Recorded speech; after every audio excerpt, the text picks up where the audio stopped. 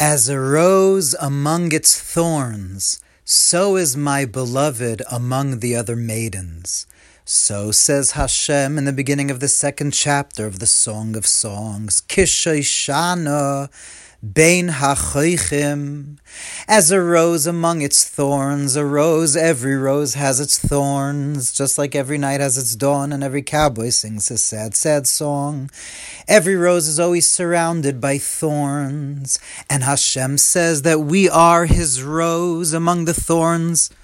Kain Rayosi ben Habonai, so is my beloved among the other maidens, the other nations, the world, the thorns of life.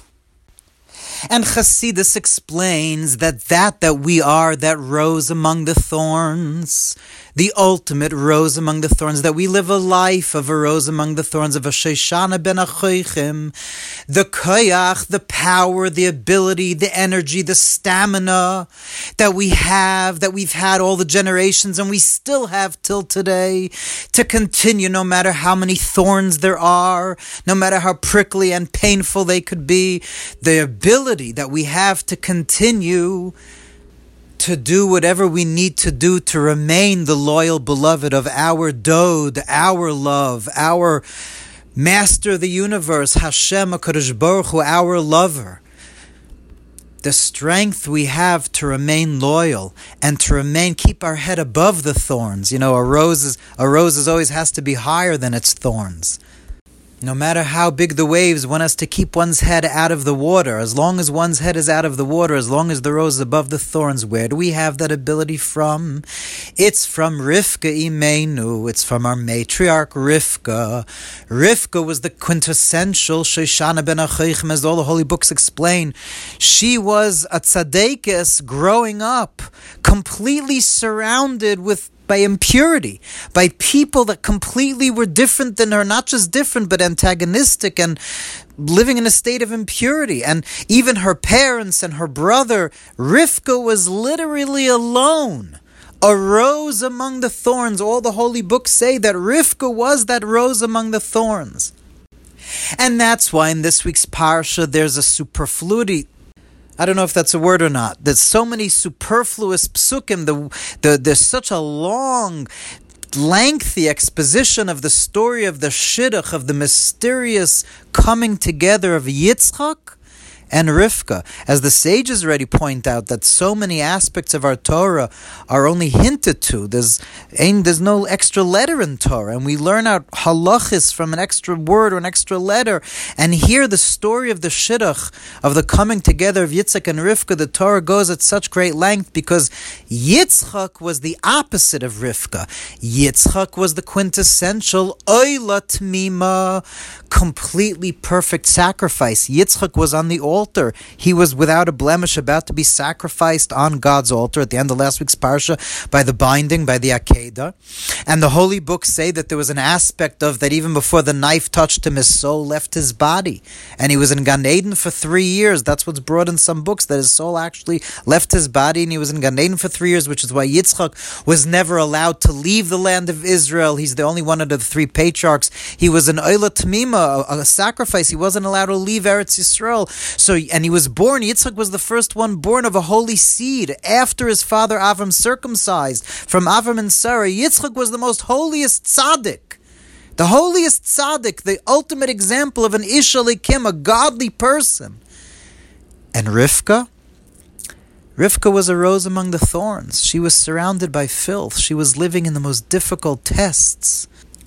And so the story of the coming together of Yitzchak and Rivka is the story of the coming together of HaKadosh Baruch Hu and us, is the shidduch of God Almighty and each and every one of us. Each and every one of us has to have a shidduch. We're all dating God.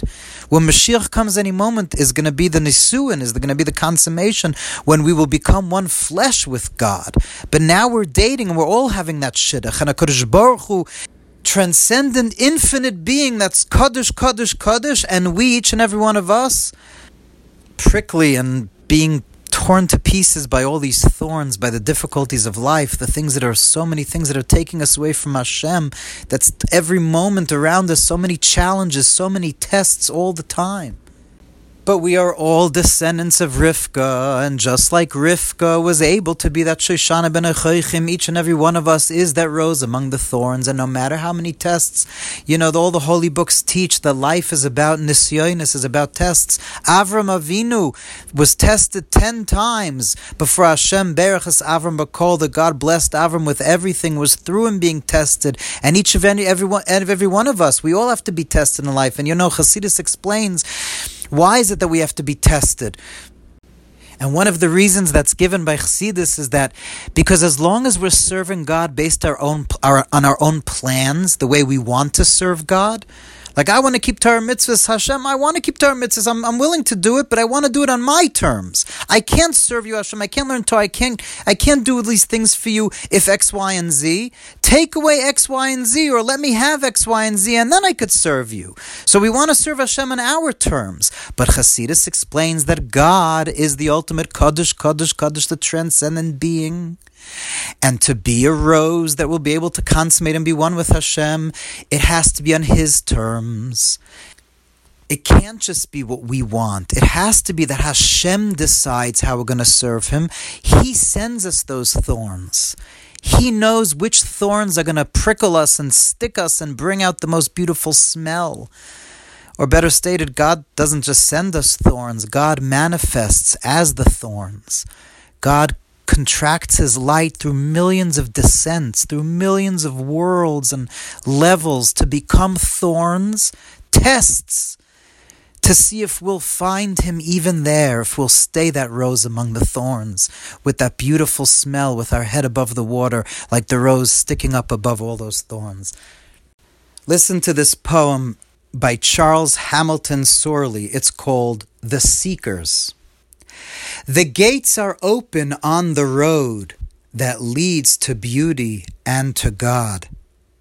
Perhaps the gates are not so fair, nor quite so bright as once they were, when God Himself on earth did stand and gave to Abraham His hand and led him to a better land. For lo, now the unclean walk therein, and those that have been soiled with sin. The publican and harlot pass along, they do not stain its grass. In it the needy has his share, in it the foolish do not err. Yes, spurned and fool and sinner stray along the highway and the way. And what if all its ways are trod by those whom sin brings near to God? The journey soon will make them clean. Their faith is greater than their sin. For still they travel slowly by, beneath the promise of the sky, scorned and rejected utterly, unhonored, things of little worth, upon the highroads of this earth, afflicted, destitute, and weak, nor find the beauty that they seek, the God they set their trust upon. Yet still they march rejoicing on.